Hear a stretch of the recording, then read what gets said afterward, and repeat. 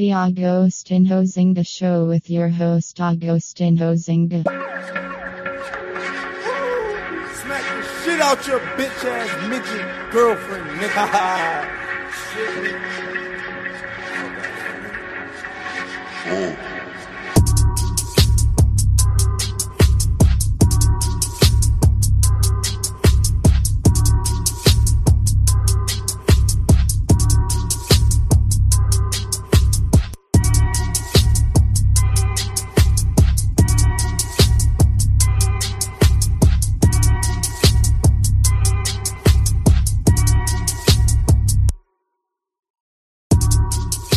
Hello there, welcome back to the Agostinho Zinga Show with your host Agostinho Zinga, and this is episode number 644. That's 644 of the Agostinho Zinga Show with your host Agostinho Zinga, and I hope you are doing well wherever this podcast may find you. I hope you are doing splendid. How am I? All good, all things considered. All good, all things considered.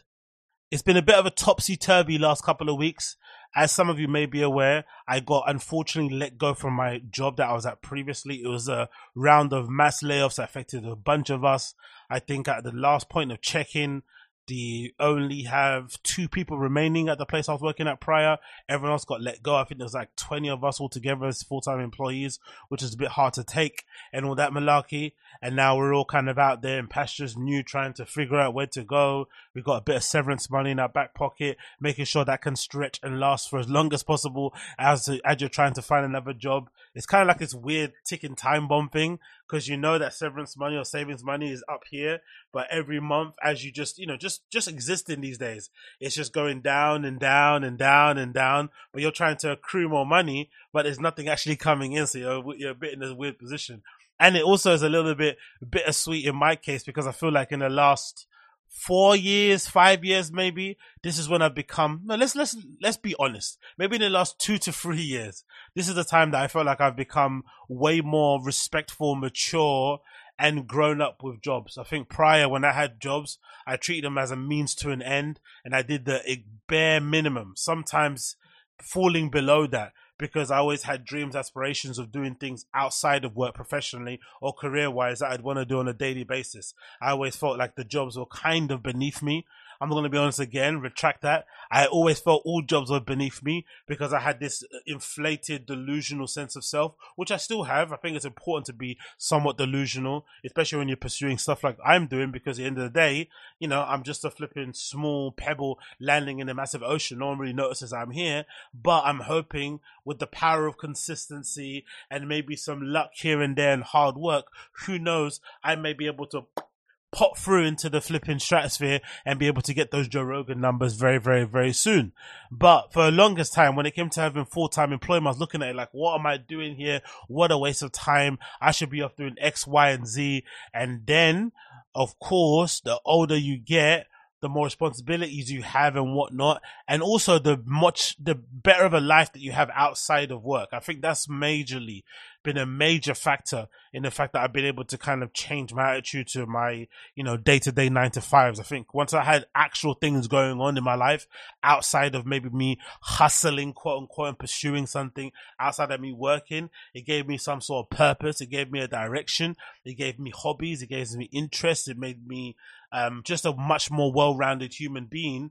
That's when suddenly I started to see the value in things, the value in relationships, the value in friendships, the value in family, the value in jobs, the value in all those things, comfort. And as I realized, you know what, I actually enjoy every year if I could sit down and say, hey, I only had 2, leisurely things I do in a year. And if you gave me one, crazy weekend or 2 crazy weekends in Berlin, going to Berghain and all these other clubs, and obviously one festival like a Primavera, I'd be okay with a year. That would be me set. If I just worked the entire year round and I had the ability to go crazy at Primavera Sound Festival and crazy during a Berlin weekend for 2 weeks, I would be a happy, happy man. And I think you realize that once you get older, once you're younger, you start to want to pile on loads of things for the sake of it and just make yourself busy for the sake of being busy. But then older you get, you start to realize that there are only a small number of things that you enjoy, and you rather do those things repeatedly. But obviously to do those things repeatedly, you have to earn some money to obviously pay for those things, and jobs really help. And I'm from the school of working a job and then using the money that you get from the job to fund your outside stuff, but you basically doing your outside stuff outside of work time. So if you work 9 to 5, the idea is to go home, eat for an hour, or go home an hour, wherever it may be, and work for, let's say, 7 till 12, 7 till 1, 7 till 2, whenever you'd go to sleep. And then kind of do that again Tuesday, Monday to Sunday, basically, all the time until you get to a point where your outside stuff is paying you just as much as your job, if not more, and you could quit one and continue. I know some other people there have this idea of like taking money. I know this was me and my friend, Natalia, big up her. We kind of differ on that regard. She always says that she would much rather work a job, save up money for 6 months, quit that job, and then use that 6-month money to pursue her outside stuff, and then hope it pops off in 6 months, and then rinse and repeat. That's what she had in her head as a kind of idea of kind of doing, which I think is interesting, but to me, it kind of is a little bit too topsy-turvy. I'd rather just have something full-time and then keep funneling into my business, but, it kind of works the way it works. So I'm in a position now where I'm kind of figuring stuff out and getting it, near where it needs to be going.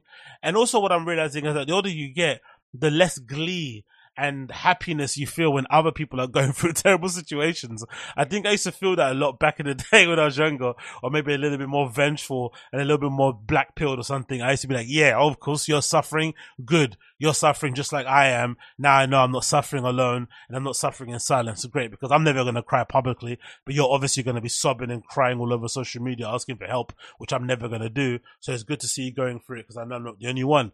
But now I just feel compassion, I feel empathy, and I feel somewhat bad for people. And if anything, it puts my lowly issues into really big perspective when you look at this story, courtesy of the Music Worldwide, which is absolutely wild. It says Spotify slash 500 jobs worldwide as Dawn Ostroff exits streaming platform. And if you don't know who Dawn Ostroff is, she's very prominent in Spotify. I think she might have been there since 2018. I haven't read the article yet. I'm going to read it now. But just going off memory, I'm pretty sure she was there around 2018, 2017. She spearheaded a lot of the Spotify acquisition of podcast. She may have been in the team or responsible for Joe Rogan actually signing on. But I remember she was part of that whole slew of podcasts that first came about in terms of the Joe Budden podcast, if you remember that, when they had an exclusivity deal with them on the platform. She was also, I think, the person that Joe Budden fell out with actually in the company because he felt like Spotify didn't value his podcast, which eventually led to that podcast breaking up and then the original cast members kind of splintering off into doing a new Rory Moore show, blah, blah, blah, blah, blah. So she's a very prominent figure in Spotify. And 500 people in Spotify is a lot of people, also considering, they've got probably an employee base of like 900 to 800 people. No, sorry, 9,000 to 8,000 to 900 people, you would assume, or 9,000 people. So 500 people is a lot of jobs across the sector. So it's somebody that's prominent and as big and as kind of well regarded and respected in her industry as Dawn Ostroff. This lady is like 60, 70 years old, much, a lot of experience in the field, been working at Spotify 2018, have got actual W's in her flipping CV that she can go back to and say what she's done and whatnot. If she's been let go also, why do I think Mr. Lowly Ops, marketing, social media manager, community manager guy, CS and customer service guy like me, why should I expect to be treated anything any differently? Why should I expect that? Let's read the article regardless. It says here, Spotify has announced today, January 21st, that it is process of slashing off 500 jobs worldwide. The firm confirmed to the SEC filing, that it's reducing employees base by about 6% across the company. In the same filing, Spotify confirmed that Dawn Ostroff, Chief Content and Advertising Business Officer, that's a hell of a title, isn't it? Chief Content and Advertising Business Officer is set to lead the company too. I love that because she's higher up, they can't say they fired her because it's going to look bad in the CV. So someone like that in that position, you usually get a heads up that you should probably put in your notice. I know that happened to me prior when I used to work in retail and I came late too many times and the manager liked me. Was like, hey man, we're going to have to let you go. But if you just put your resignation in, it won't appear in your file. So if you want to put me on a list as a flipping, what's that thing called? As a reference, I can give it without really revealing what happened. Do you know what I mean? So that was something that people do. So I'd imagine on my lowly levels, being a flipping sales assistant on the shop floor, I'd imagine it kind of, it's funny that it reflects itself from the shop floor to the C-suite. It continues. Ms. Ostroff will assume the role of senior advisor to the company to help facilitate a transition, which is funny. You get fired, but you still have to do handovers. Spotify also announced that as part of the reorganization, Alex Nostrom, currently Chief Freemium Business Officer, another good title, and Gustav Soderstrom, currently Chief Research and Development Officer, will each take additional responsibilities to be appointed co-president of the company, which is always annoying in these kind of companies, right? Not only do people get fired and let go, especially during mass firing, so it's kind of a bit destabilizing. It's a little bit nerve wracking as well if you survive, because on one hand you're grateful that you still have a job and you can still pay your rent and go on holiday that you plan and booked, and you can still buy people Christmas presents without feeling like you're on the cusp of poverty, right? All those things are really good. But then the other side, you start thinking, damn, now you're going to take more responsibility, because all those jobs that people had and they were doing them pretty well, they're still jobs that need to get done, but they don't need to have a dedicated person. So they're going to siphon off a few of the bits and pieces that they did onto your plate. And if you're already busy and overworked and stressed out, you're going to be even more, overworked and stressed out now that your colleagues have gone. So you kind of have to suffer double. You have to suffer double because you lose colleagues and friends, and also suffer double because you're going to have more workload. Mad. It continues. At the end of Q3 2022, according to an investor presentation, Spotify employed 9,808 full-time employees globally. 6% of 9,800 is 588. God damn, it's a lot of people. Spotify said that in the SEC filing today that the headcount reduction would incur approximately 35 to 45 million in severance related packages or charges. Jesus Christos. Because every one of those people is going to have severance, especially if it's a European country. They're going to be pretty good in terms of the packages they give people. Most people probably been working there a year plus. So I think if every year that you work full time, I'm pretty sure it's happens in the UK, counts for like a month of severance. So you can just imagine the amount of money they're giving people. And you imagine also if someone like a Dawn Ostroff is getting let go, this mass layoffs is affecting people across the entire company in different levels of seniority. So people that have been working there 7 years, 10 years, big manager types and whatever it may be. So those packages are going to be big. It's going to be anywhere between like £1,000 per month. You're incurring fees up to 10,000, maybe even more. Madness. In a letter issued to staff today, Spotify's co-founder Daniel Ek wrote the following: over the next several hours, one-on-one conversations will take place with impacted employees, which are never good in companies. Very rarely do you have one-on-one conversations where someone tells you you're doing a good job. Keep it going. Push even more. You've raised the standard. You've been a great addition to the team. One-on-one conversations are only to kind of, pull your card, slap you around the face, tell you to wake up, tell you the last warning, remind you of the standards, remind you of your responsibility, scare you. Like, that's what they're mainly there for. They're never there to praise you or to give you words of encouragement. Very, very rarely.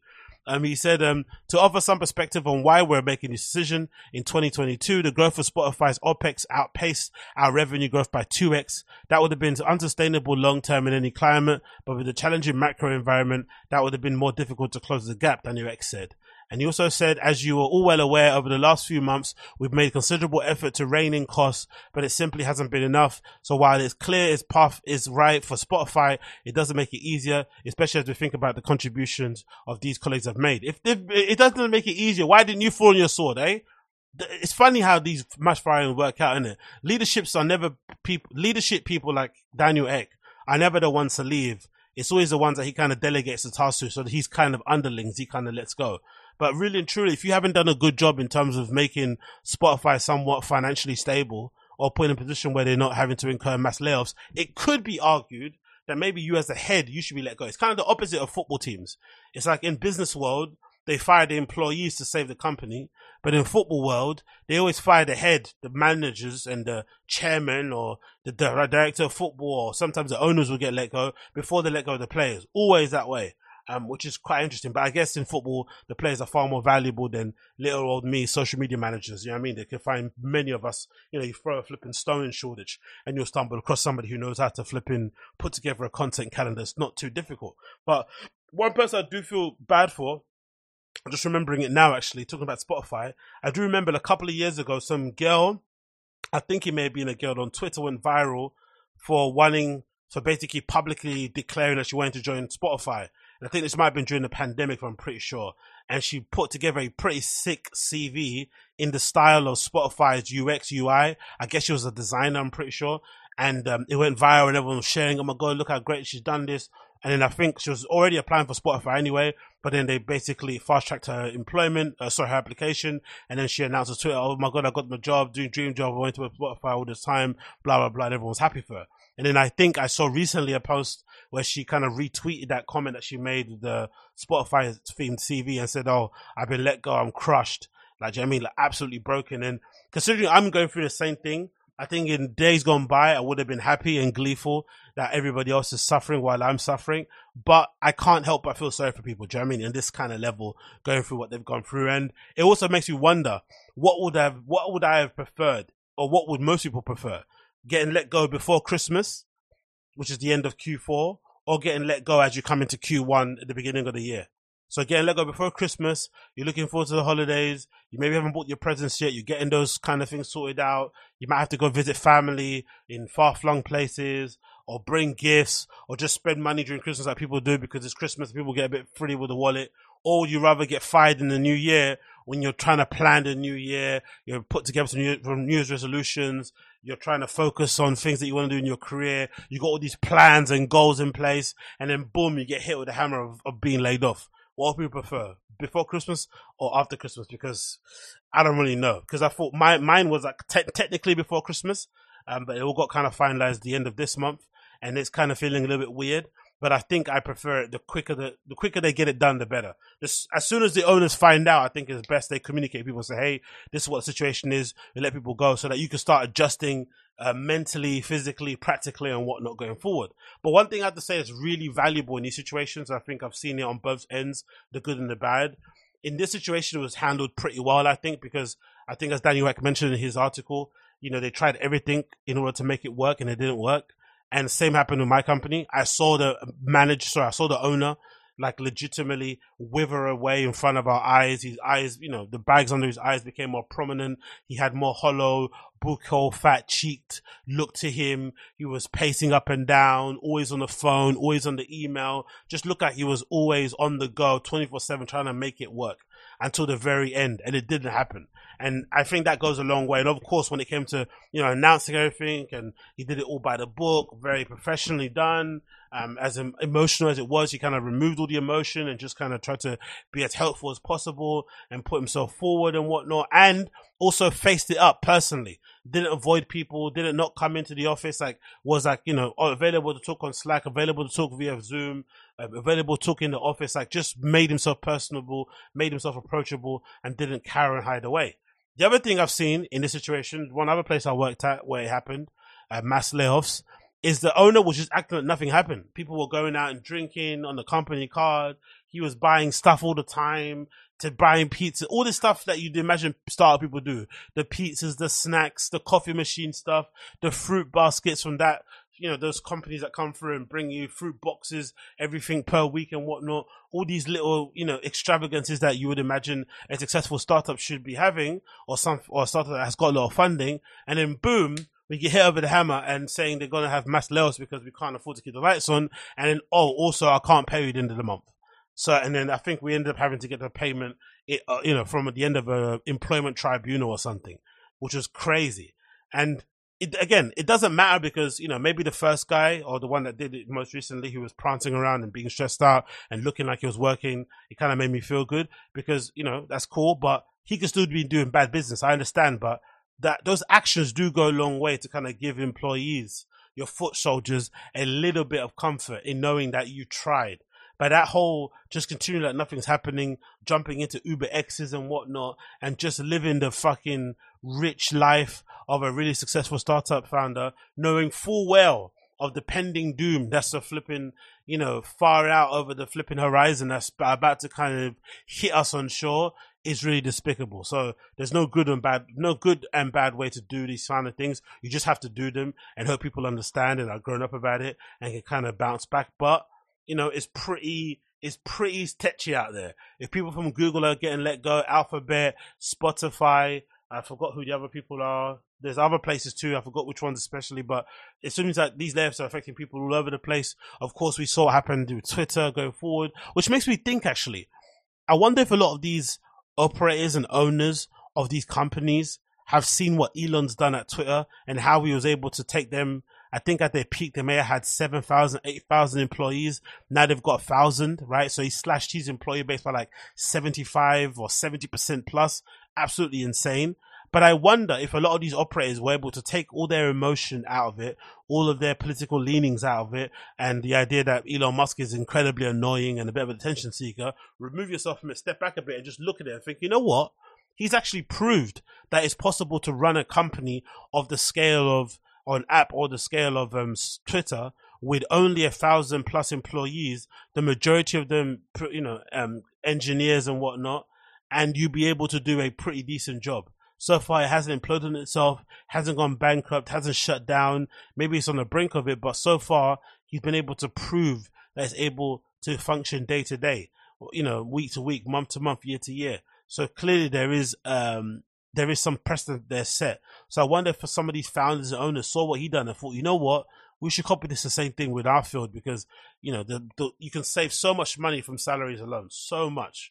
Especially if you fire people across the board and not just in one certain band. There's a lot of money that could be saved and kind of reinvested into really improving the most important thing in any business is obviously the service, app, products, whatever else that you're selling and putting out there. It's probably the most important thing to be focusing all your efforts towards. So for everybody out there who is suffering from the mass layoffs, big up yourself, hold in there. You should be fine. You shall be fine. Need to drink some water here to keep it going. Okay, next on the list here, we got this story, courtesy of The Guardian, regarding a laughing gas ban. Going to be happening very soon. It feels like these articles pop up every single couple of months or so. I'm not too sure if it's, boring conservative types or liberal types basically trying to stop any fun young people are having out there. I'm not too sure if this is actually a legitimate issue, if this is something they can't push through because of various other reasons that laughing gas and these kind of things are used for, or the components they're used for. I don't know, but it feels like this article in particular gets recycled once every few months. But this article is a recent one, courtesy of The Guardian. It says as follows. Laughing gas could be banned from general sale with potentially criminalized unless someone has a legitimate reason to have it. Ministers are thought to be considering a move as part of the crackdown on antisocial behavior. The Times has reported after cannabis, laughing gas is the most commonly used drug among 16 to 24-year-olds. It's funny because cannabis is illegal in the UK, yet it's still this popular. So it goes to show all these rules and bannings they put in place anyway don't actually do anything because people will find a way. It continues as there are concerns about health problems caused by usage, with causes where it's been linked to nerve damage, paralysis, or death. I've seen a few of those articles or stories on Shadeborough and places like that.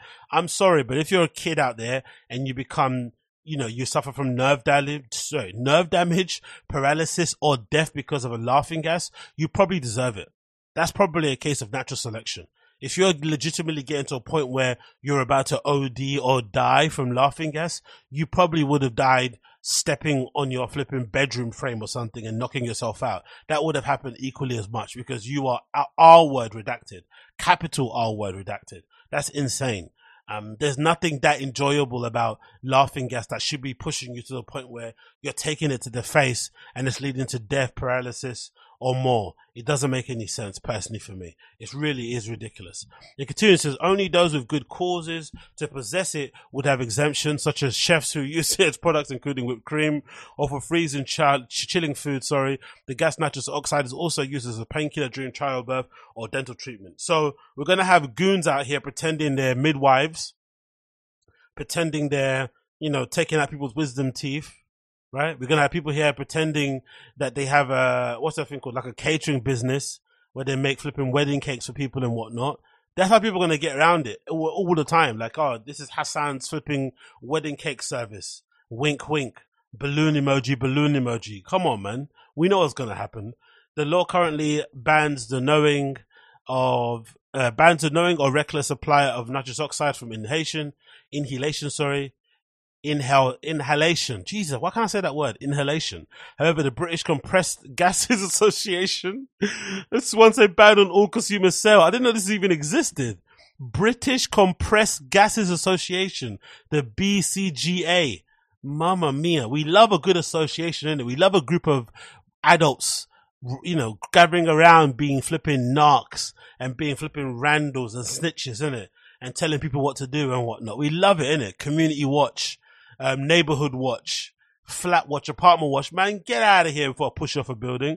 Anyway, it continues. A review is currently being carried out by the UK-wide Independent Advisory Council for the Misuse of Drugs, which advises on drug policy. The Policing Minister, Chris Philip, who is thought to want it fast-tracked to April. Oh my God, so before festival season, they're going to get this in a way. Because the government cannot act until the findings have been reported, according to the Times. This also goes back to my theory that I was saying that I think this year will be the biggest year for festivals, going forward in, this summer. Because I feel like last year, even though it was the first year post-pandemic, post-lockdown for most people, I still feel like a lot of people were kind of hesitant and resistant to going out and maybe a bit scared, a bit anxious. But now that we've got a full year out of our system where we lived kind of quote unquote normally, I think people are now going to go for broke when it comes to this summer. So this summer will be an absolute busy one. And it makes sense because I've seen a few places selling through most of their first release tickets of festivals and whatnot, and people put a decent amount of those things up. So I'm assuming that is the case, and I think the police are probably seeing these numbers also and seeing the temperature out there and thinking, you know what, we can't have another summer or people getting too smashed up, especially post-pandemic, because people's tolerances, like my tolerance is completely depleted since I've been spending most of my time indoors and not going out as often. And even when you drink or do drugs at home or something, it's not the same as being out socially. So whatever tolerance I did have prior has completely been eroded. And the issue with those kind of things are when you do then eventually go outside, you're happy to be out there in a good mood, a bit of peer pressure, whatever else it may be, and then suddenly you're taking things to the face, up the ears, or up the other bit into the ears, and then suddenly you're getting absolutely banged out, and it's not obviously the best way to go about things. So I understand their need to try and push it forward, but this is a bit ridiculous. The review is also requested by the then House Secretary Priti Patel in September 2021. So pushing for a while. It's believed that the formal announcement could be made as part of the government's antisocial behaviour strategy, which is set to be published in April. What I love about the UK when it comes to these sort of things, there's never any education. There's never any opportunity to kind of tell people how they should be behaving when it comes to antisocial behavior. It's always, let's just ban the thing that's getting on our nerves. Let's not sit down with these people who we feel like are repeat offenders or who are the main culprits and maybe come to some sort of conclusion as to how we can make this right. No. We're just going to ban it. That's it. We're going to ban it, which is ridiculous because the people that are being antisocial, for the most part, are just going to continue doing it anyway. No amount of banning is really going to change things for the long run going forward. So I always find that kind of approach very strange and bizarre. If anything, you'll be missed hearing that sound as you're coming out of a nightclub of tss. Here's some dude saying 2 for 5, 2 for 10, 3 for 10, whatever it may be, and trying to entice you on the prices as you leave the nightclub because you just finished all your gear and you want another bit of a buzz. Because that's the only time I bought stuff like that. If I've already got still some stuff left on me, I'd much rather take that home and finish the bit that I have left before I go to bed, as opposed to going out and trying to ingest another drug into my system. And also, I've always looked at laughing gas, especially doing it through balloons, the same way as doing like shisha and stuff. It's not really my vibe. It kind of like, after a few pulls of that stuff in a restaurant or in a cafe or bar somewhere, it gets very boring very quickly. I know people love the buzz of the head high when it comes to shisha and stuff, cool. But for me, it gets boring really, really quickly. And I think the same thing applies for balloons. When you first do them, it's pretty cool and pretty fun. But after a while, just the thought of you standing there with a balloon and sucking on it and whatnot, and trying to make it look somewhat hard or cool is so lame. I think everyone that stands around with it, unless you're under the age of 22, you look like a capital R redact, in my opinion anyway, But let's see if they push it through. Hopefully they don't, because kids need whipping, laughing gas, kids need laughing gas.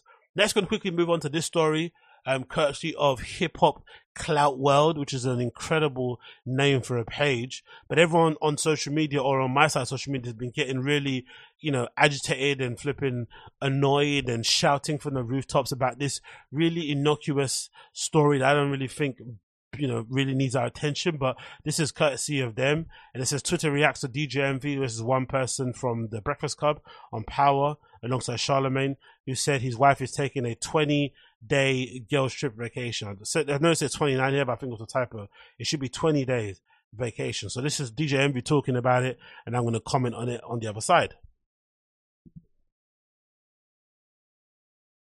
Oh, actually, I can't, innit? Because the flipping speaker thing is not on. Bear with me 1 sec while I put the speaker thing on. There we go. Let's play that one more time. For 20 days. So I've been packing the kids' lunch, and when I've been packing do it again. The lunch, I've been seeing your comments saying, why you put so many snacks in the bag? Why donuts? Why Pop-Ums? Why salami and daddy cheese that sandwich? don't know how to cook. Of course, my wife is, she went on a girls trip. She's going for 20 days. So I've been packing the kids' lunch. And when I've been packing the lunch, I've been seeing your comments saying, why you put so many snacks in the bag? Why donuts? Why Pop-Ums? Why salami and daddy cheese that sandwich? don't know how to cook. Of course. So obviously everyone's going crazy at the fact that he's letting, which is a really strange term when it comes to these type of things, his wife go on a holiday with her girls for 29 days. I guess the only thing to kind of preface this story is with, and again, I know this only because I listened to the Breakfast Club and I was on it pretty much heavy when it was pretty popular at the time. Now I haven't watched it in many years. But what I do remember is that DJ Envy, the guy, went through a pretty public cheating scandal, where I think a few ladies came out and basically said that he was cheating on his lady and stepping out on his lady and whatnot. And I guess because they've been together for a long time and they have loads of kids, it was a really big issue at the time.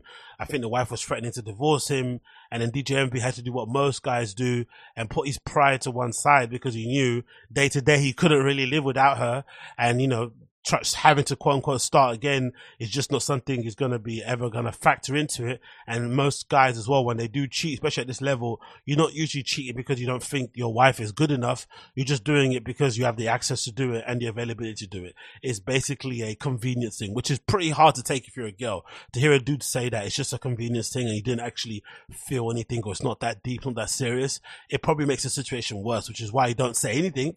You don't try and explain yourself. You just try and work to get it back to whatever level it was prior and hope and pray that your partner forgives you. Anyway, he did that. He went on radio, publicly declared his love for his wife, said how much he was sorry, and did it in a very public, humiliating kind of quote unquote way. And obviously she accepted and they got back together. But it felt like ever since then, the power balance, especially in public, has shifted. And she's somehow become the person who's now quote unquote wearing the trousers. So a lot of people view it as maybe DJ Envy being a cuck, being a simp, and allowing his wife to do that. And also some people are viewing it in a way of like he had no choice because of what he'd done to her.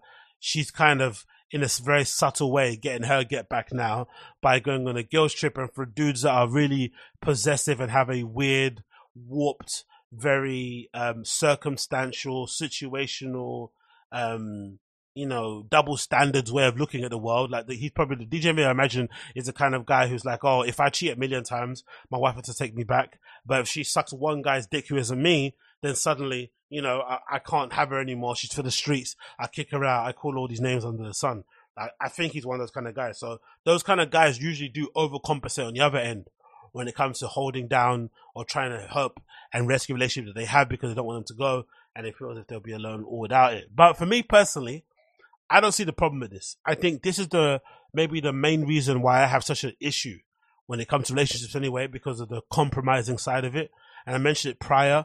I've noticed in my adult life, and I've noticed in my kind of social outgoings and whatnot, and the fact that I am in this situation now at my big age with a very little, if not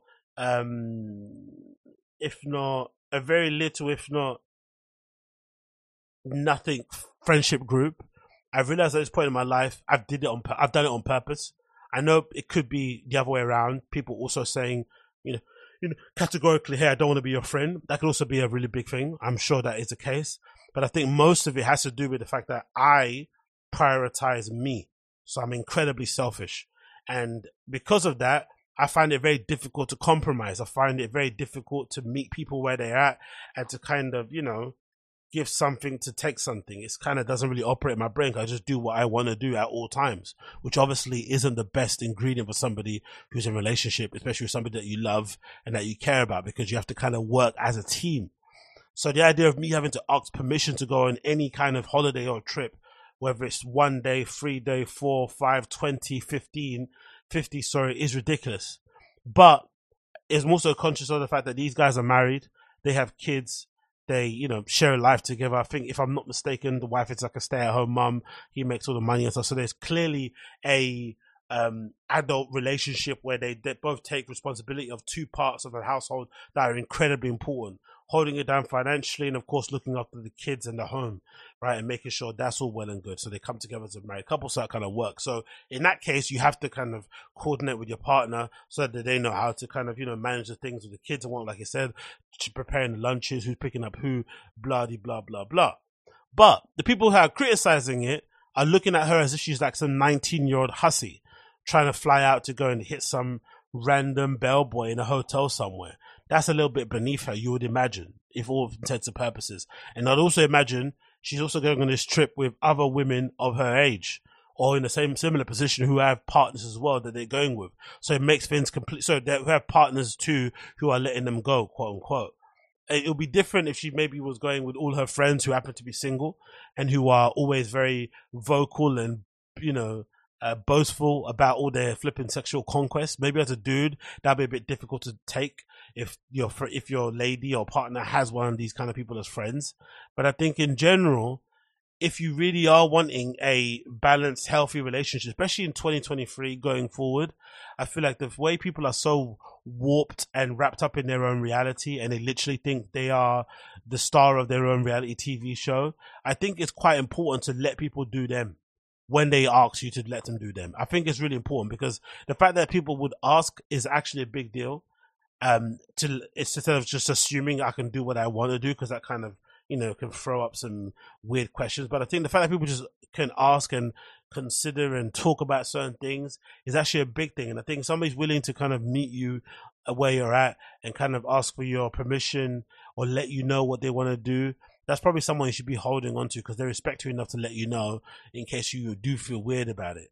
But in general, I think letting people do what they want is pretty much the foundation, I think, of a good healthy relationship. Because what's the opposite? You're going to tell us you can't go to a girls' trip.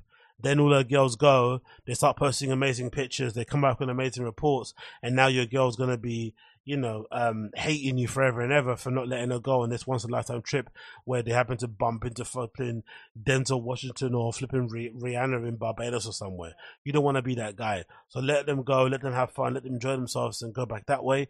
And if it is a weird way to kind of curry or win back favor from your wife because you cheated, then you have to do what you have to do.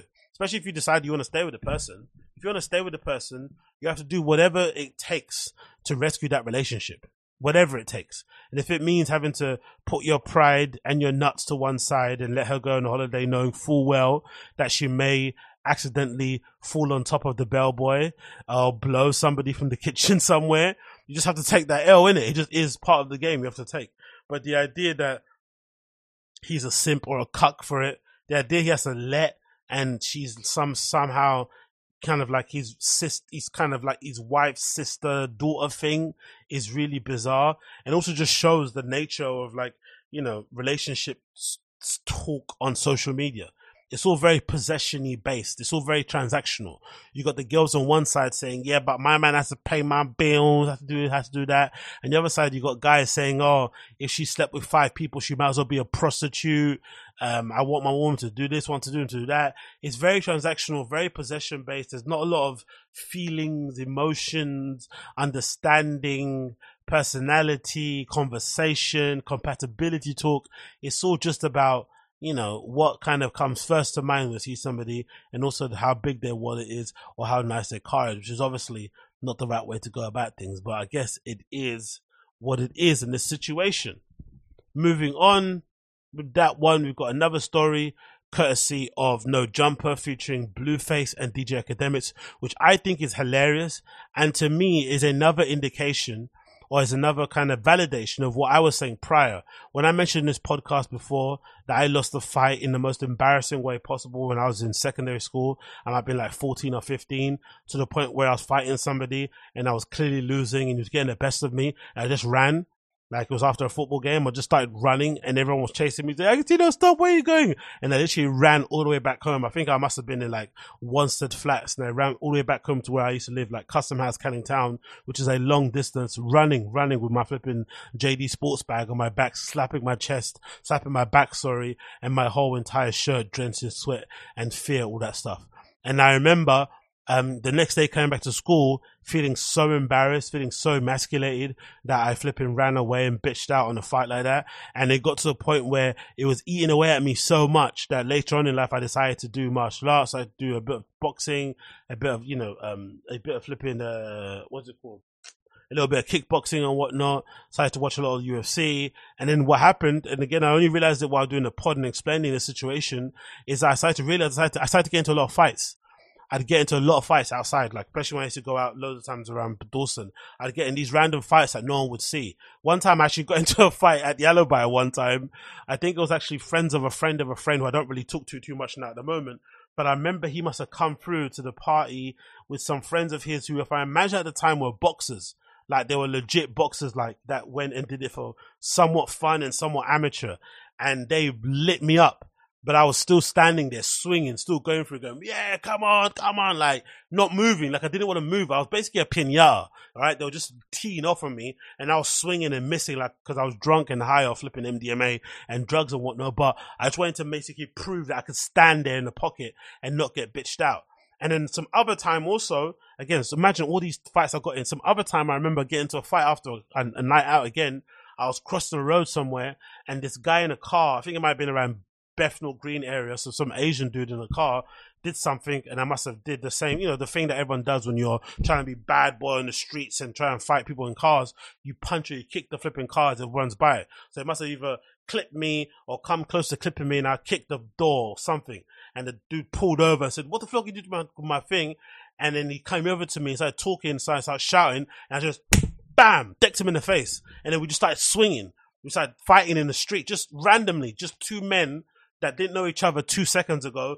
We started getting into a full fight and I'm there in my full Dawson outfit, skinny jeans, Dr. Martens on, band t-shirt, just like swinging at this guy with a bandana on probably. And he's like just some Asian dude wearing his flipping Moss Bros suit, Zara suit, neck suit, whatever he's doing on the way to finger bang his flipping lovely little Desi misses, right? And we're in the street swinging, fighting in the street. I don't know who won. If I remember correctly, I think I might have dropped him twice and he dropped me once. I think so. But again, dropping, I'm not sure if that counts in terms of winning street fights. I feel like someone has to really submit and stop. I don't think just because someone drops you, you've lost. I know for me, I remember being in the fight where I beat this guy up in school and then he managed to punch me as he was falling over and it just clipped my nose in a way that my entire nose started pouring. It wasn't broken for some reason. So whatever blood vessel that was in there that was flipping inflamed just popped and my nose started bleeding. So when you walked outside and you didn't know what happened, I had my hand over my face covering and my face was bloody and that guy just looked like he'd been beaten up. So I looked like I lost, but I don't think I did. Anyway, I remember getting into so many fights in the street, many in clubs in the street. Some I won, some I didn't, some I won, some I lost. But what I remember is I never ran again. So I had to kind of get back from how embarrassing and how bitched out I felt back in the day. So when I see DJ Academics, I can see somebody who is still feeling the embarrassment and the shame of being punked out by, who was that guy? What's his name? The light-skinned dude on Everyday Struggle. He punked him out. I remember another time, who else did it? The whole Migos situation when he was like nervously twitching with the microphone when the Migos were going through that back and forth little thing with Joe Budden and he said, let's end it. And they all stood up together like flipping Power Rangers and started unbuttoning their blouses like they're going to ready to fight and whatnot. And obviously, for his career, he has some other things, but those are the main things face to face that he's had where it's been proven that we've been able to see that academics is a bit of a P word, right? It's just is what it is. It's not a bad thing. I don't think everyone is put on this earth to be a fighter or to be tough, but clearly he's not that guy. So because he's not that guy and he's covering a very, machismo, alpha male type, genre, in where a lot of people want to let their nuts hang. He's trying to reassert dominance and remind people, no, I'm a man also, and I'm also ready to get down. But unfortunately for him, I feel like all this barking and shouting on the internet is never going to get your get back. He needs to, what Academics needs to do, like I did, just get into fights with random people. He needs to meet up with somebody, whether it's a Lil Baby who's going back and forth. I think he's made up with Meek Mill, but his recent opponents have been Lil Baby, Lil Zay Osama. He had some beef with recently. Who else he had some beef with? I think that's it, right? And obviously Blueface. But he needs to meet some of these people up, meet them up, and just throw down, and hope, and definitely record it, put it up online. Even if he loses, he needs to be able to fight, not run, not do anything, and just scrap, get down with it, and keep it moving. So people know, okay, cool. Academics maybe can't fight, but at least he's ready to meet up and get down. And then maybe he can, be able to kind of carry on without feeling this internal shame. Because I feel like this is what's coming through. And I feel like he made a very grave mistake by picking someone like Blueface, because from what we've seen of Blueface, from the times he has been scrapping outside, and from the pictures of him fighting in the gym and boxing, and from him beating up flipping Krayshawn's dad and whatnot. Was it his dad or Krayshawn's dad? I don't know who that. Yeah, it must have been Krayshawn's dad. I think so. In that Zeus series he's doing, and just scrapping in general, he's down to scrap. I think Blueface has been in way more fights than probably Academics has had Happy Meals. Like, this guy has come from the gutter. He may be a bit of a joke now, and he may be a bit cringy and embarrassing things that he's doing, considering how talented musically he is. But let's not deny, the guy can definitely fight. So now it looks like Academics doesn't want to fight Blueface, but wanting to fight everybody else that he thought he could get the win on. So it goes back to prove that, he's suffering from this crisis identity. And I think it's absolutely hilarious. But anyway, he went through a back and forth with Blueface. This is courtesy of No Jumper. His DJ Academics responds to Blueface after Blue called him out for a one-on-one fight. So Axe said to Blueface, I got 5K per nigga who fucked Blueface girl, Krayshawn, because I think Blueface said that Krayshawn, the girl that he's with, announced that she's pregnant. He said it's not his, that she was messing around with 10 other guys before, or 10 other guys while they were together. So it's probably one of their guys. And obviously Academics now using that as a stick to beat him with, which is a bit strange, but hey, it is what it is. If fuck Blueface girl who down to get on my Twitch stream, breaking it down and how it happened, which is very messy, very sus. It continues, DNA tests included, fuck Maury, big app for the do paternity test for that broke ass nigga Blueface. I'm pledging 50K for this effort. Who got Blueface girls pregnant? That's the real top level cornery there, isn't it? 50K you're willing to spend to prove that Blueface's girl had sex with other men is very strange. We continue. It says 10 niggas piped down Blueface's girl and she's still taking Henny bottles to the head. Clown, get your manhood back before you talk to me. 10 niggas. And he wrote 1, 2, 3, 4 to 10. You nigga number 11. She got your kid. Answer that. Wow. Okay. He said Blueface said 10 niggas fucked his girl in the last year and she still dropped a video on him eating that nasty snatch. Own up to your responsibilities. You finna be on child support, Blueface. Get your manhood back from your girl. Which is funny because I think he needs to get his manhood back from Vic Mensa. So I think that's the guy I didn't remember. Vic Mensa punked him out. It continues, fight the 10 niggas who piped your girl first. And the girl who keeps beating your ass. And I'm 100% down. MMA shit. So he wants Blueface to fight 10 people who he doesn't know for having sexual relationship with his girl at the time. Who knows? Then he'll fight him. So what? How does that even make any sense? I'm gonna buy your foreclosure house and kick you and your child and the mother of your child out. And the 10 niggas she done fucked. Okay, that's when you know you want to fight then, isn't it? When you start talking about the mother of your kids and stuff, that's like, okay, you need to relax. And of course, Blueface responded and said this following here. He said, we all know when a nigga turning a fade down, and Ak is clearly turning the beats, the best way that he know how to. Ak want to get me to fight a female instead of him at 31 years of age. Give it up, bro. Squabble up or shut up. Which is definitely something I feel like most people should be doing. Less back and forth. So if you want to fight, get down. That's probably one of the reasons why I was getting annoyed with Kanye too. Where he was going through his thing of like airing people out on Instagram and all that sort of nonsense. I was like, hold on. If I'm some of these people, like these Tremaines and them lot who he was going out and making nicknames for and designing merch for, I would have just said, you know what, like, let's just fight. But you saw what happened with Kanye when he started beefing with or squabbling with flipping Diddy online. He started doing mad police shit. I'm going to call the police. If anything happens to me, it was Diddy, blah, blah, blah. Like, nah. You can't be talking all this smack talk trying to antagonize me. I want to fight, and then suddenly now you're trying to call police and start to play like the victim. I hate that shit. No back and forths, because men don't usually do that anyway. We're not really good at back and forths and engaging in that nonsense. It kind of is beneath us. Don't do the back and forth. Chill. Let's squabble up and meet up and get it out of the way and just continue on with our lives. The next slide. It says, nigga said MMA, he must want to wrestle or some. LOL, cause Act for sure can't throw no kicks with his fat ass. The jokes. Niggas always use the bitch ass cop out to sound like a bitch ass nigga to me. It continued, Axe was in a committed relationship with Selena Powell. Very true. Come on, cuz, you really want to talk about a bitch, bro? Axe is offering 5K to 10 niggas to take the fade for him. I must be the big bad wolf or something, cause he's so gangster for Lil Baby. True. And I think Blueface even said, I'll take the fade for Lil Baby. Like, Lil Baby wanted the fade, you didn't want it, or something didn't happen and the commission broke down, but it didn't happen, and now he'll take it. And clearly now, from what I last heard of Act talking on his podcast, I think he mentioned it here actually on his pod. Let me play it if I can see if I can play it. I think it mentions it here.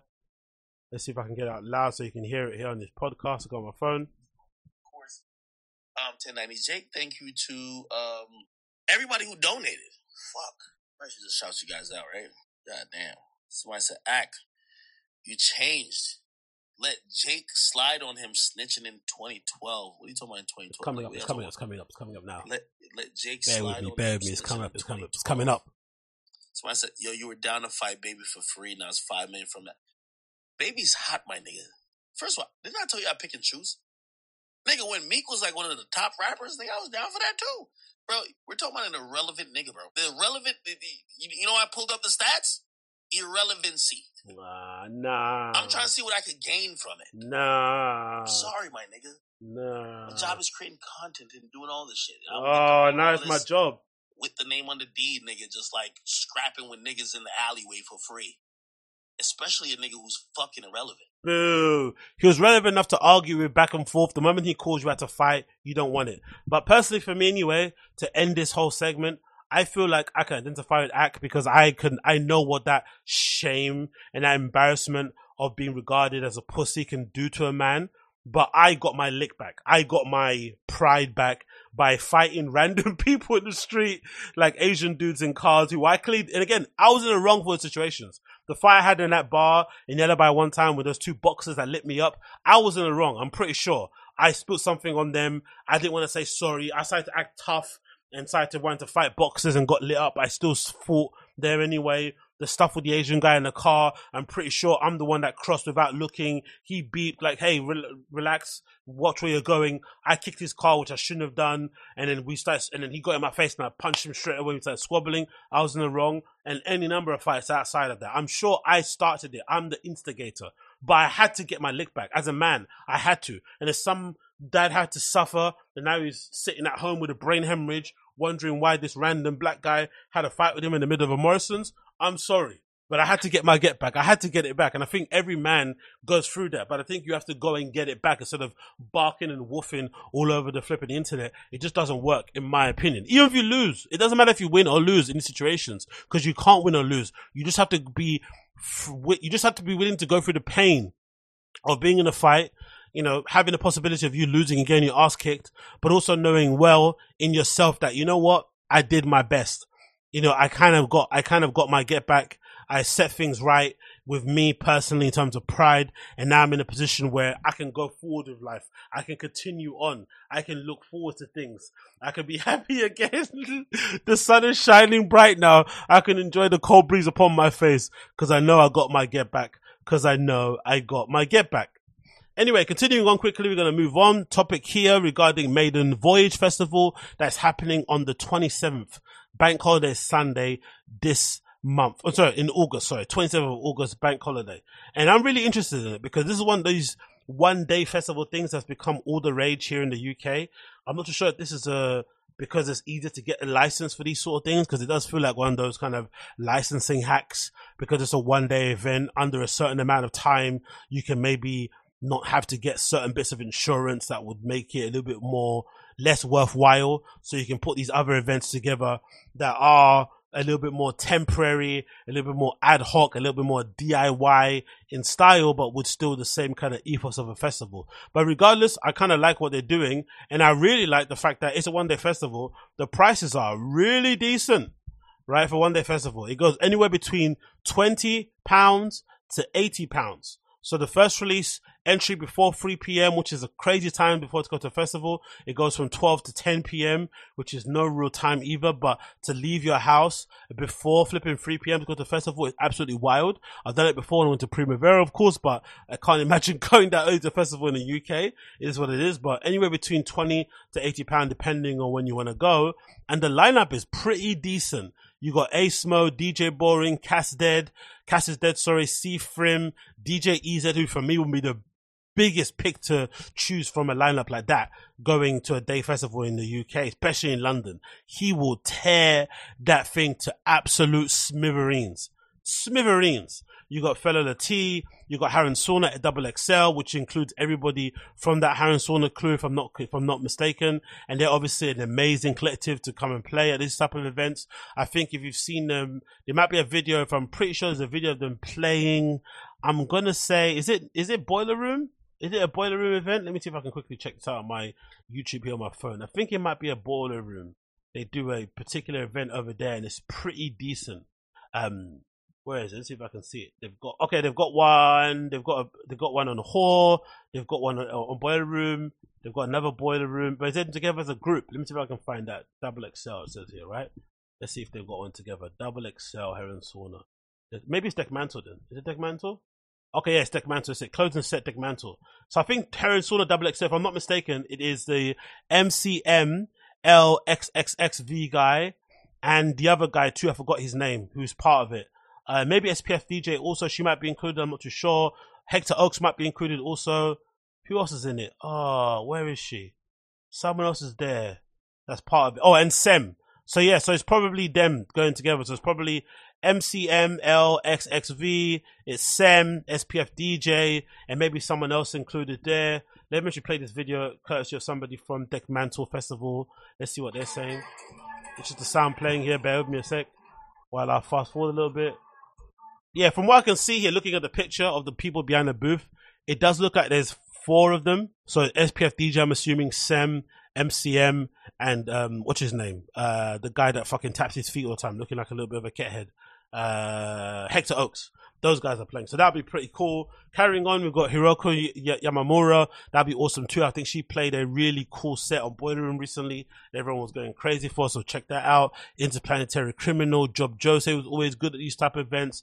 Jules, Yachty, who everyone's going crazy for. Not really for me. Logic 1000, everyone loves. Moxie, everyone loves again. A bit boring for me, a bit too NTS-y. Nicola Cruz, Noira, Richie Horton, yes, the legend. That'd be great to see in that kind of environment again. Just kind of to throw up interesting people, right? EZ, Harren Sauna, Double XL, DJ Boring, maybe Cass is Dead will be a good one. I said already, Richie Horton, I think will be good in that sort of venue. Soichi Terada was hoping to be good. DJ Sprinkles more so than SPF DJ or VTSS, to be honest. You see them every single weekend, it feels like, at every single venue. Especially, I think VTS lives here now, isn't it? Because she's on every single venue lineup, man. It's a little bit overkill for me personally. Don't know how much of that stuff can you listen to on a weekly basis, but people like it. But if it was me, I'd prefer to see Sprinkles anyway over those lot. But regardless, it's great. And then the other thing that's awesome, they've got these other stage hosts as well that are taking part. They've got 999 Ginger, Whore Berlin, Phonox, and Unfold. Unfold are going to be curating a stage, I guess, or a lineup at this day festival, which is pretty sick. So I don't know how they're going to fit everybody else in for a festival that goes between 12 to 10 p.m. I'm assuming they're going to have many different stages or sections of the festival. So where's it taking place? Lee Valley Showground. I've never been there before in my entire life, but I'm anxious to see how that goes down. But I like the lineup. I like what they're doing here. I like that it's £20 to £80, so it's very, very affordable. I like everything around it. Let me see if they've got an after movie here to check out what it looks like, because I'm really curious to see what the vibe is like at these sort of festivals. We've got some pictures here that can give us a bit of a vibe. Let's play this. I think that video features I Jordan, if I'm not mistaken. Is that I Jordan playing there? I think so. Is it I Jordan? I'm not too sure, but looks pretty cool. It looks like it kind of reminds you of Awakening. It's got like it's an outdoor venue, but there's loads of like roofed, enclosed spaces with loads of open, sides and stuff. So the light's pouring through, but it's still kind of hazy and whatnot. So that's quite nice. And if you're a bit of a smoker, you can also enjoy yourself in these kind of venues. So that's pretty cool. That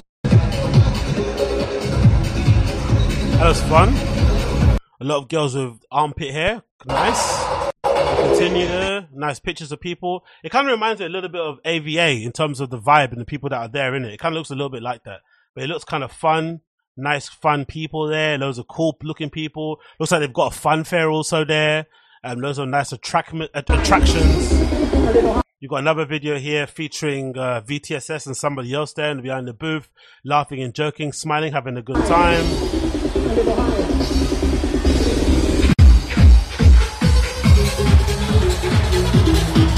Ooh, that looks like a vibe. I might have to go, actually. I think I might have to get my ticket arranged.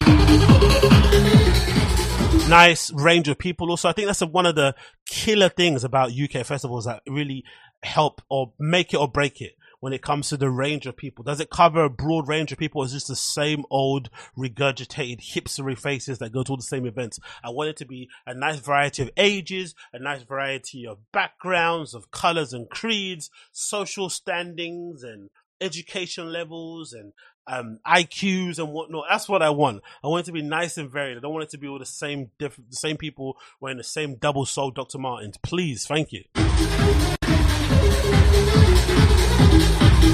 Okay, that looks fun. That looks fun. Another picture here of some people here, some nondescript black people hanging out, having good times. You know, reminding people where the music actually came from. Hey, we invented this stuff, man. Okay, cool. Congrats. Have a drink on me. We continue, more pictures of people outside having fun.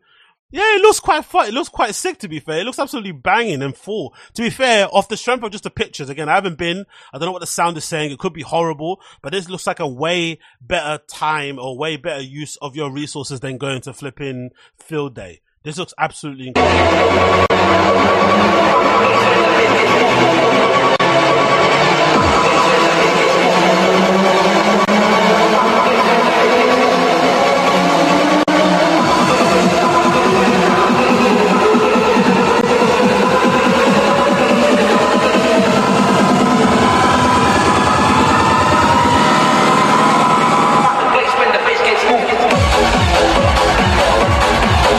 Man, that Eurotrash hard dance stuff is so hard to get into. The lack of groove, the lack of bounce, the lack of vibes, the lack of quality. And maybe it's because I'm from here and I've listened to that stuff like since I was like, 13 and whatnot on random music video channels back in the day when I didn't really know what electronic music or dance music was. You heard that shit playing all the time. And then once you get older and you start getting into the scene and you start to like stuff, it's hard for me to become like retroactively into this stuff when I didn't like it before. Like I remember being into the Smiths early on because I love skateboarding. I remember being into My Bloody Valentine and all that sort of stuff because I like that kind of music. Not because suddenly when I became older and it became cool, I tried to basically retroactively go back into my archive, into my memory bank, into my history books to try and like these things when themselves look cool. If I didn't like it back then, I'm not going to like it now. So this sort of like hard dance, hard trance sort of stuff is just not for me in the slightest, man. It's so, I don't know, cliche, corny, yuck. Another cool picture of people again. Who is this DJ with the hands in the air? That's Jada G having a good time in front of a. This looks like they could be Gerd Janson. When I see olive green and I see kind of those kind of muted colors, I think of geography teachers and I think of Gerd Janson. I'm pretty sure it isn't him, but it does look like it could be him. Who is it? If I click that, okay, someone called Young Singh.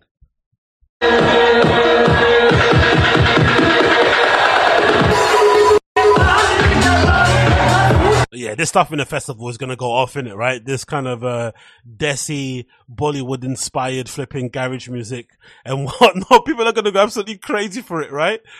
This is like South Pacific or what? Southeast Asian or how do you call people from that region of the earth? I'd say do you say Indian or South Asian? South Asian tinged garage music is going to go off, especially considering their history with garage music, right? They were right there with us blacks, you know, spearheading this music. I remember back in the day, actually, a very prominent member when I used to listen to flipping pirate radio one of the biggest guys back in the day that used to play garage. Oh no, he used to play like R&B on like Deja. Or was it Deja? Was it Deja Vu? He used to play on there and everyone found out he was Asian. He sounded black. He sounded like some light-skinned guy with green eyes and everyone found out he was some Asian dude. Which kind of, was a bit of a anticlimax for some girls, but I guess some girls are still turned on by him. And he used to absolutely clean up the phone calls you'd get in with flipping women and mums and stuff, throwing their snatch at him was absolutely funny. I forgot the guy's name. It wasn't Entertainment Crew. It was somebody else. Or some other guy that used to play like R&B and sometimes garage and that kind of stuff, like really cool beats. I wonder if he's still around nowadays. I forgot his name, but anyway, that's just to say the history of Asian people and garage and grime from back in the day alongside the blacks and the Africans and the Caribbeans is very strong. So I'm very for this type, especially if they tinge it and they kind of sprinkle some of their own traditional type music into it. It's going to sound nuts, bruv. Under the UK sun, are you dumb? In London somewhere with a bit of kizzy up your nose and a little bit of a pinger in your system, right? Come on, son. Wheel up.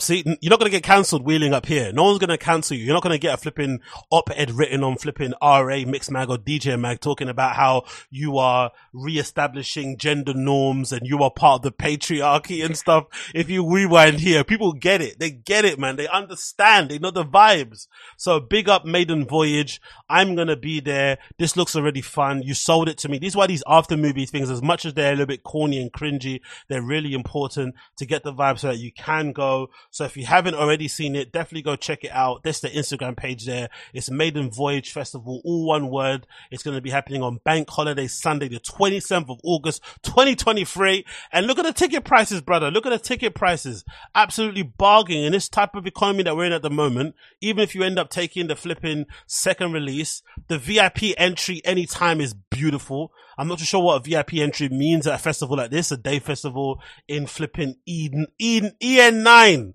I don't know what that actually means. Whether or not you get like a little golf cart that takes you near to the stage, whether you get like a nicer, a toilet that has flipping cowshed, hand wash or something in it, whether it's a bar that has drinks in the fridge instead of out in the open so they're actually chilled. I'm not too sure, but regardless, to pay anywhere between £20 to £60, plus booking fee is a bargain. The fact that the booking fee goes up in increments is a little bit nasty, right? It's a little bit scumbaggery that the booking fee goes up. Like for the first release, the booking fee is £2.40.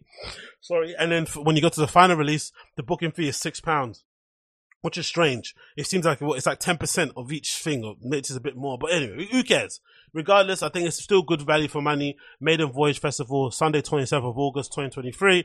Go there and check it out if you haven't already. And I think actually these day festival things might be a new vibe. It might actually be a new way to kind of push things forward, especially in the UK with all these restrictions that we have going on. Maybe a good way to kind of get around it is to have these type of things going forward. Next, we're going to mention this because I feel like I need to mention this and get this off my chest. Am I the only person that gets a little bit annoyed when Frank Ocean does stuff like this? This is courtesy of the Twitter account called Kuruku. And it says here, Frank Ocean seems to confirm a new album is on its way. And they posted an excerpt from, I guess, a blonded poster that came with a vinyl. I think that got re-released recently. And there's like a kind of, word salad press release thing on the inside of it. And one part of this little word salad says, the recording artist has since changed his mind about singles model and is again interested in more durational bodies of work. So it just sounds like something that you read on the bottom of a piece of artwork at the Whitechapel Gallery that's meant to make a banana that's stuck onto a piece of wall look like it's something more interesting or more in-depth or intellectual than a banana stuck onto the wall with a bit of duct tape. It's annoying.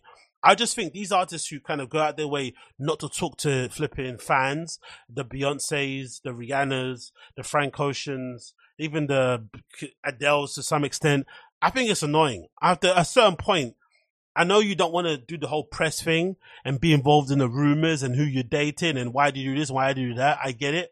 But your fans deserve some level of communication. And I feel like in these days, in these times, when people have the access to like smartphones and whatnot, and you could just turn on your Instagram stories or your Instagram and go live, or you can tweet something on Twitter, of course. You can write a blog post, whatever it may be. You can start a YouTube channel or make a curated or put together YouTube video to announce some things.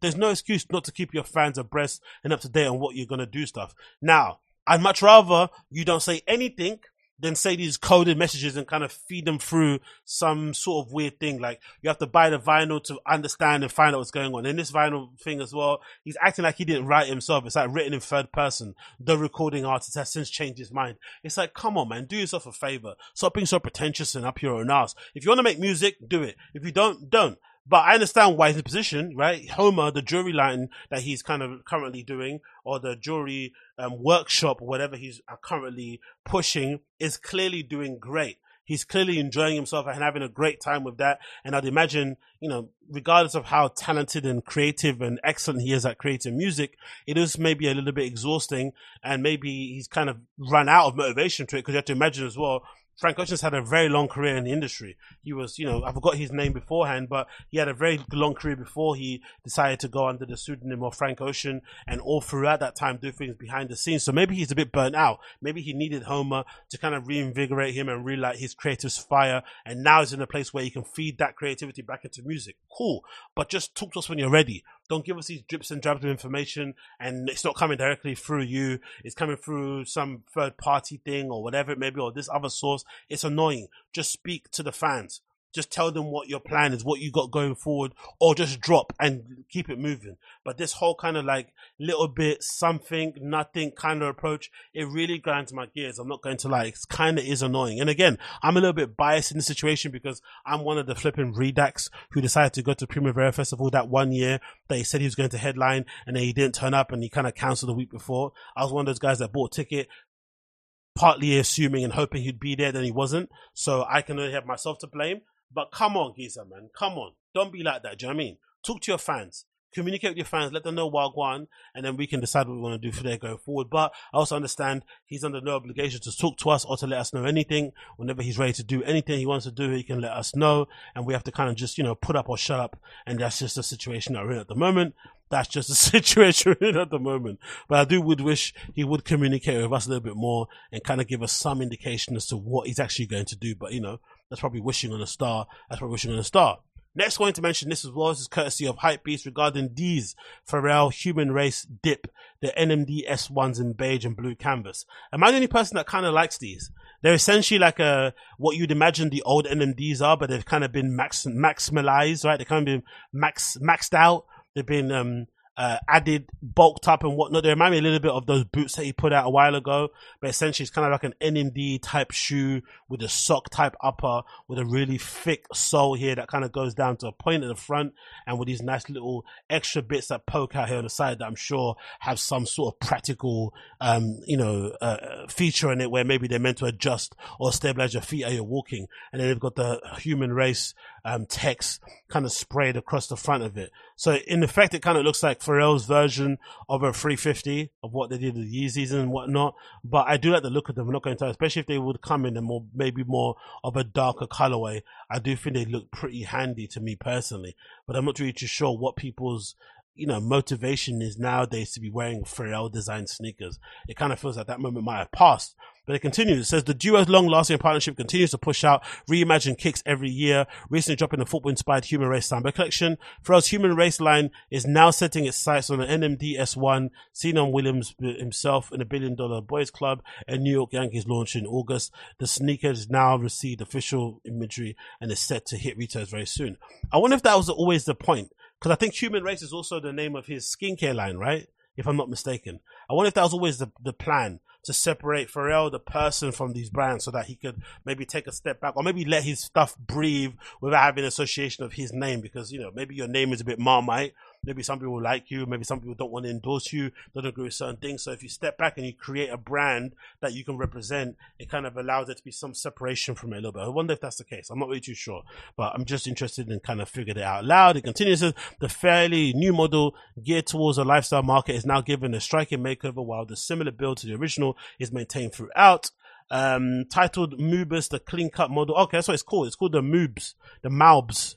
MAUB. The clean cut model is presented in a dominant beige palette with the rears as asymmetrical dipped in cobalt blue and off-white balanced rope laces sit atop the knitted uppers. The only thing I'd say is maybe if I was having a design tip or extra to add on there, I'd maybe get rid of the laces. I think the laces don't really serve them too well. I don't like how the text kind of bends around the front here. It's really strange. Maybe they couldn't print on this bit here because there's a little bit of a toe cap thing underneath the front here. But I don't like how the text from the side bends across and tries to poke in front of the toe, because it looks like it's been done kind of haphazardly. If you're going to bend them around, the letters, bend it around properly, like how they used to do the Nike swooshes on the front of the football boots. Just bend it around it, but don't place it and it kind of warps around. It looks a bit strange, in my opinion, personally. The other thing I'd say is that the laces aren't really needed in this shoe. I think there's a way to design this upper without actually having laces on it, personally, for me. I don't know if this is hemp material, looking at it from the zoomed in, or if it's kind of like a brushed canvas sort of type material. But I do like the ability to be able to get some level of consistency in colors from this cobalt blue, which is one of my favorite blues. I've got so many jackets and coats that are this cobalt blue.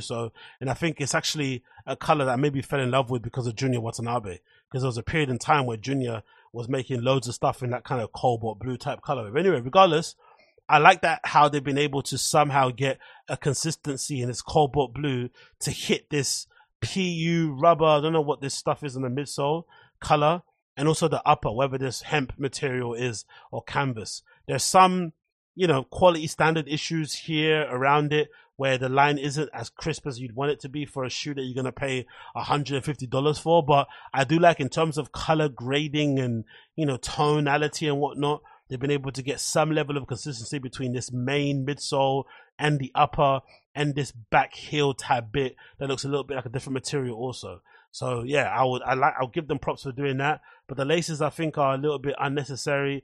This warped little way of having human race written on the shoe is a little bit redacted, in my opinion.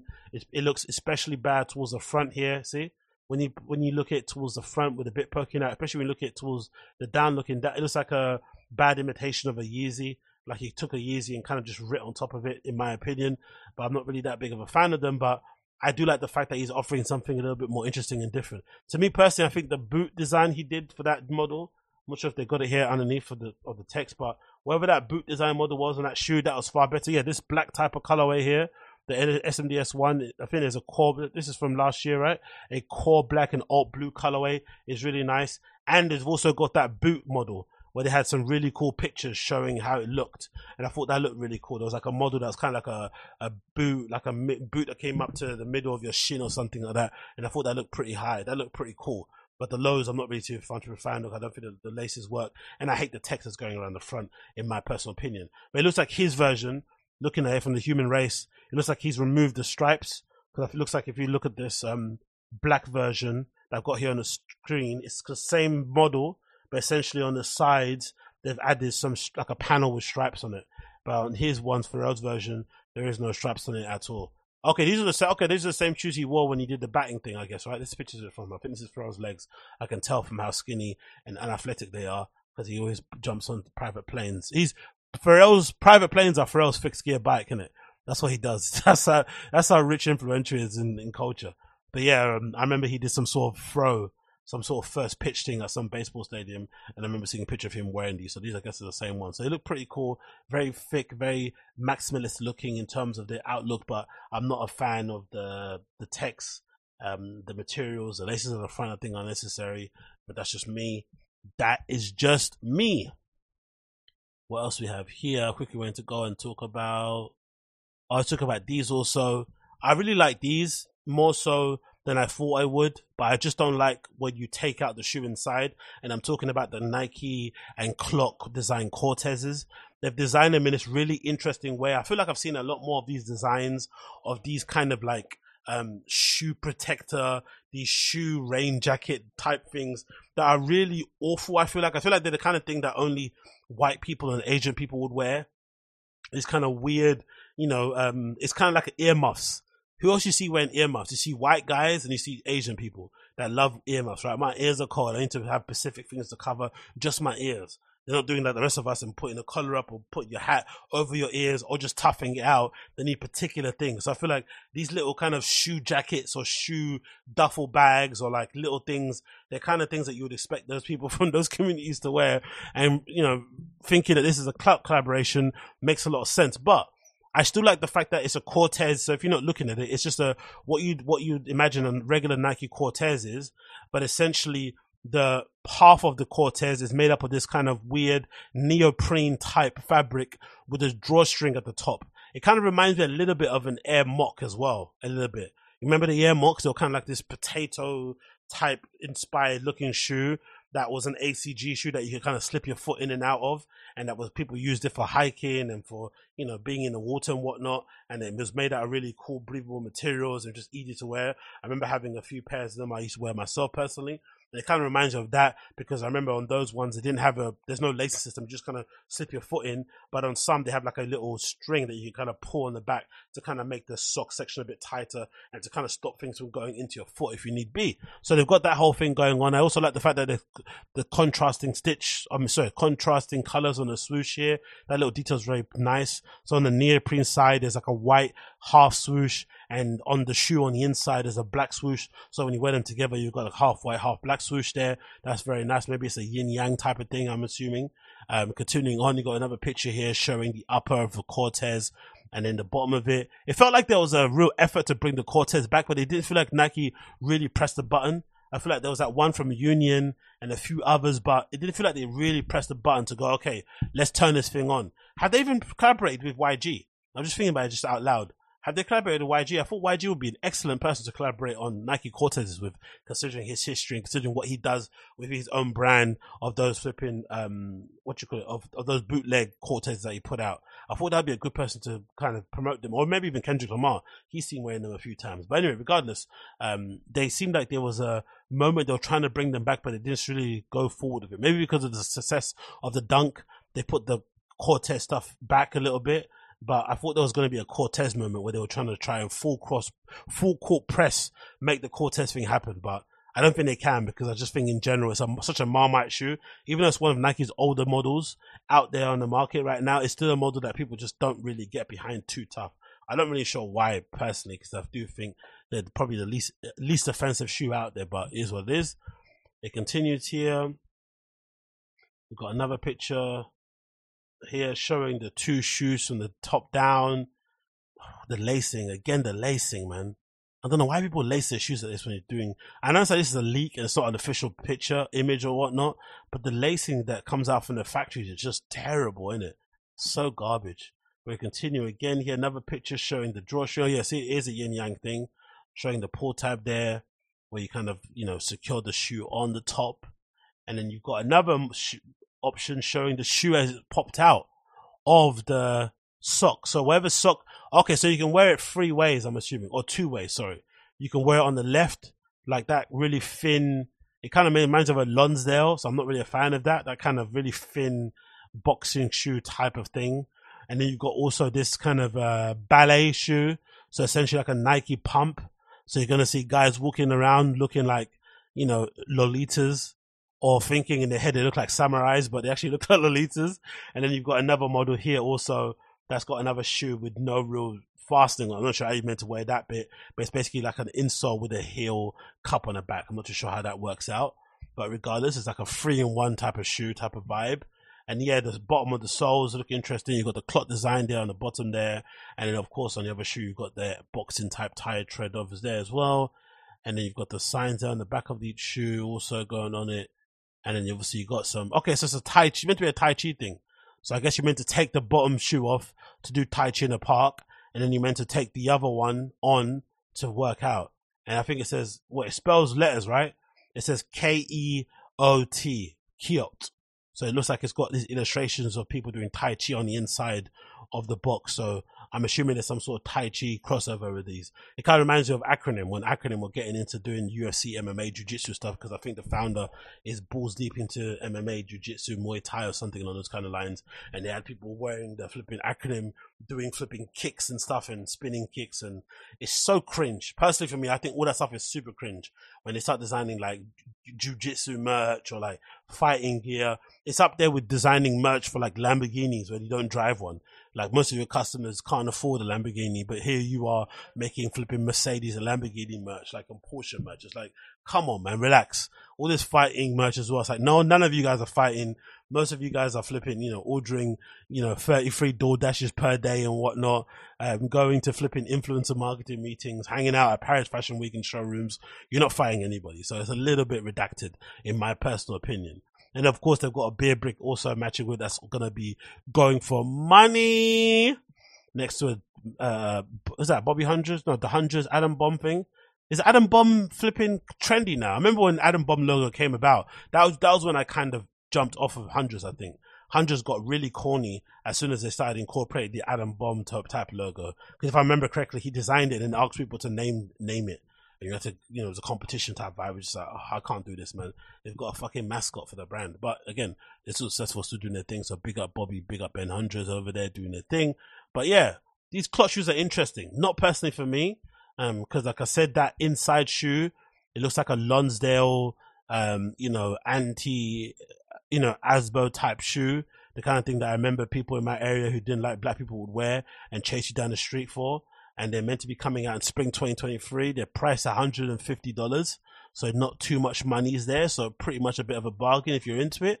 But for me, no mas. For me, absolutely no mas. I cannot see myself wearing these in the slightest. They look absolutely horrible, personally. But again, who am I to judge when it comes to these things? Who am I to judge? And then we also got this, which I'm quickly going to feature towards the end here. This is courtesy of Hypebeast regarding the Braindead and Asics Gel Nimbus 9. And again, you have to give props to Braindead for always doing very interesting collaborations, always approaching things in a very unique and interesting and creative way, always going for brand partners in footwear that aren't maybe the most, out there, coolest things, but also trying to get their ideas out there regardless. And I feel like this is a good example of it. This gel like Nimbus reminds me, I think Nimbus is the name they have on Dragon Ball Z for the cloud, isn't it, right? Is it Nimbus that Goku jumps on and rides and stuff? I think that's it, right? Nimbus, I'm pretty sure. But these look pretty nice. Gel Nimbuses, they'll come in 2 colorways. Ooh. So they've got the first colorway that's maybe more of my vibe. It was a combination of like, it looks like oranges, reds, Tiffany, like light blues, purples, greens, right? A very kind of hot safari type colorway. And then you've got another colorway that's maybe a bit more traditionally sneakerish. You've got a lot of purples, a lot of dark greens, a lot of neon greens. You've got this nice pink hit on the bottom of the sole that kind of looks a bit like gum. That's really interesting little addition here at the bottom of the sole. So where you'd see maybe gum or something maybe translucent or maybe a clear sole to kind of give it some pop, they added this kind of off-white, this kind of washed out pink type vibe to the bottom of them, and it looks really, really nice. I like these, I'm not going to lie. It continues, it says, following an early preview of the green, yellow, red pair, Braindead has officially announced the launch of its Asics Nimbus collaboration, starring an unseen purple and green colorway. The two will launch in Paris Fashion Week on January 21st, with wider release coming in January 24th. So they're already out now already, so I'm pretty sure they're probably sold out. But I do like both colorways. I think they look absolutely incredible. Let's see if they're actually available to actually purchase to see how much price they are, because I think these are really nice. But again, because they're not flipping Jordan 1s or they're not Salomons and stuff, people aren't going to care. But I feel like these Asics are really, really well done personally for me. I like them. I really, really do. Let's click shop here, Asics Braindead. Let's see what they say about these Asics and see if they're available to actually purchase via the Braindead site, which I really like to navigate and browse on. I think it's very well put together. You've got the 2 colors. Let's go for the purple and green and see what sizes are available. And I'm pretty sure what you'll see here is that most sizes are available because most kids are sheep and they just buy the cool shoe that's available, as you can see there. Most sizes from 6 to 11 are available. The only ones sold out are sizes, 6, regular, 7, 8, 9, and 11. Everything else is available. So you can get most sizes, size up or down, and you're pretty much set. But they do look absolutely fantastic. Price wise, only $140. I think, £140. I think it's a pretty good deal for a limited edition shoe that you're not going to see many people out there wearing.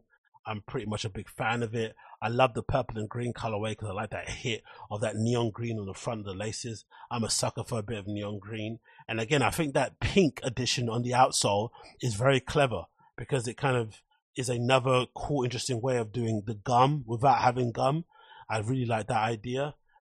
Yeah, I like the purple and green. I think it reminds me a little bit of the Foot Patrol stab from back in the day. Maybe that's why I like it so much. It looks like a rope lace. So from the top here, the colors are a bit washed out. I love the difference in terms of the materials. You got some mesh, you got some suede, you got some leather. That's always beautiful. Again, nice addition, focus there on the outsole with the little pink or purple hit there. Very, very, very well done for me personally. And of course, the other colorway, which everybody's probably hyped on, which is the one that is, what they say it's a Rio Rust and almost apricot. Okay, I like that color, always apricot. So both colors are pretty decent. I obviously love both. And it looks like from the sizing available, it looks like the purple and green ones are way more popular because they've got way more of a full size run in the apricot colorway. But I do like both colorways regardless. But again, these aren't sold out. They're not reselling for any big amounts of money. So they're not going to be ones you'll buy for a check or anything. Oh, I love the idea. Oh, they've got a little integration of the Brain Dead logo here on the tongue. I love that. I'm a big sucker for that nowadays. I feel like because collaborations are so plentiful and because brands know how much value they can add to, because they know how, valuable the collaboration could be for either party, I feel like they're more willing to give people more things, like, letting people design a collaboration from the ground up, letting them change certain things that you probably wouldn't change if it was back in the day. And one of the additions that I've always loved about it is giving brands the ability to add their names onto the tongue, onto the insole, or, embroidered screen print, whatever. It kind of just helps to give it a little bit of a more of a limited edition feel. Like it's a limited edition colorway because you're not going to see that model in this colorway ever again. But you've also got the hit of the Brain Dead on the insole logo, the Brain Dead on the logo on the tongue. It just makes it look a bit more special, in my opinion. I do like that. I really do. But it's a shame these aren't sold out because, again, all it takes, again, in this situation is for an ASAP Nas, a Lucas Sabat, a Rocky to wear them, and suddenly they'll sell out in a heartbeat. But because no one's seen them in a good outfit, because they're not worn by somebody trendy, and because they're not Panda Dunks or Jordan 1s, they just sit there. And it's a shame because I feel like sneaker culture, this is what I feel like sneakerhead culture was all about back in the day. If everyone was wearing Air Max 90s or Air Max 1s, you'll try and find another Air Max, like a 95, a 98, a TN, a 90, whatever, 96 even. You'd go and dig into your flipping archive, dig through the flipping, lookbooks, go vintage shopping, dig until you found an Air Max that no one actually had, or even just a colorway no one had, and you pop those out, and that will be your thing that you'd be wearing. You wouldn't be going out wearing the same old flipping sport red flipping colorway or blue one because everyone has it. But nowadays I feel like there's more sheep ever than before. How many people down the street do you see now wearing Salomons and stuff? They've basically turned into a pair of Vans chuckers overnight. Even the Vans, people wear the same old ones all the time when it comes to every other sneaker brand. So it's a shame that there isn't that kind of thirst and desire to be different. And just because someone's wearing the other thing, you try and wear the opposite or try and push yourself to have a more varied collection. Because that's what I remember loving when I used to have boxes stacked up in my room of shoes. I used to love that I had all these different colors. I didn't like, because back in the day, the boxes of Nike were orange and that kind of like brown colorway and that orange colorway. So I hated having all those colors. And also I liked it when back in the day with the SBs, I think every few years they changed their color of the boxes. So it would be like pink, blue, silver, those old red ones, like normal Nike ones. And it was nice to have all these different color boxes because it meant you were going and buying different SBs from different years and you didn't have this kind of like, standard, drop release calendar collections, what people have, like a DJ Khaled collection, where he just buys whatever's available, has no real discernible taste, and whatever's limited, he kind of rocks, and that's special to him.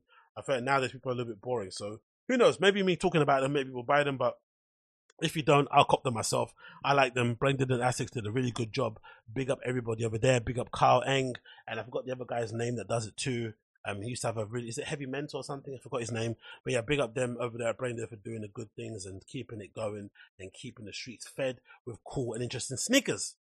Anyway, that has been the X Zing Show, episode number 644. Thanks again for tuning in. It's been a pleasure to have your company as per usual. If it's your first time checking out this show and you want to support and you want to give me back some love, make sure you smash that like button. Make sure you leave me a comment. Make sure you share. Make sure you subscribe. If you listen to the audio version of the podcast, make sure you're leaving me a review. 5 stars preferable, but any stars I do not mind on any platform that you're listening this podcast on. That will be well appreciated. And of course, links to me can be found in the description. Click the main at the AgostinoZingaShow.com. Link that's available in the description. I should have probably, did another URL, but you know what the vibes are. The AgostinoZingaShow.com in the URL. You can find more episodes there. You can find links to contact me directly. You can find my social media links on there. Also, make sure you're doing that. If you listen to the audio version of the podcast, you'll hear a song of the day coming in as I finish up and editing this pod. And I'll see you guys again on the other side. Take care. Be safe. Peace.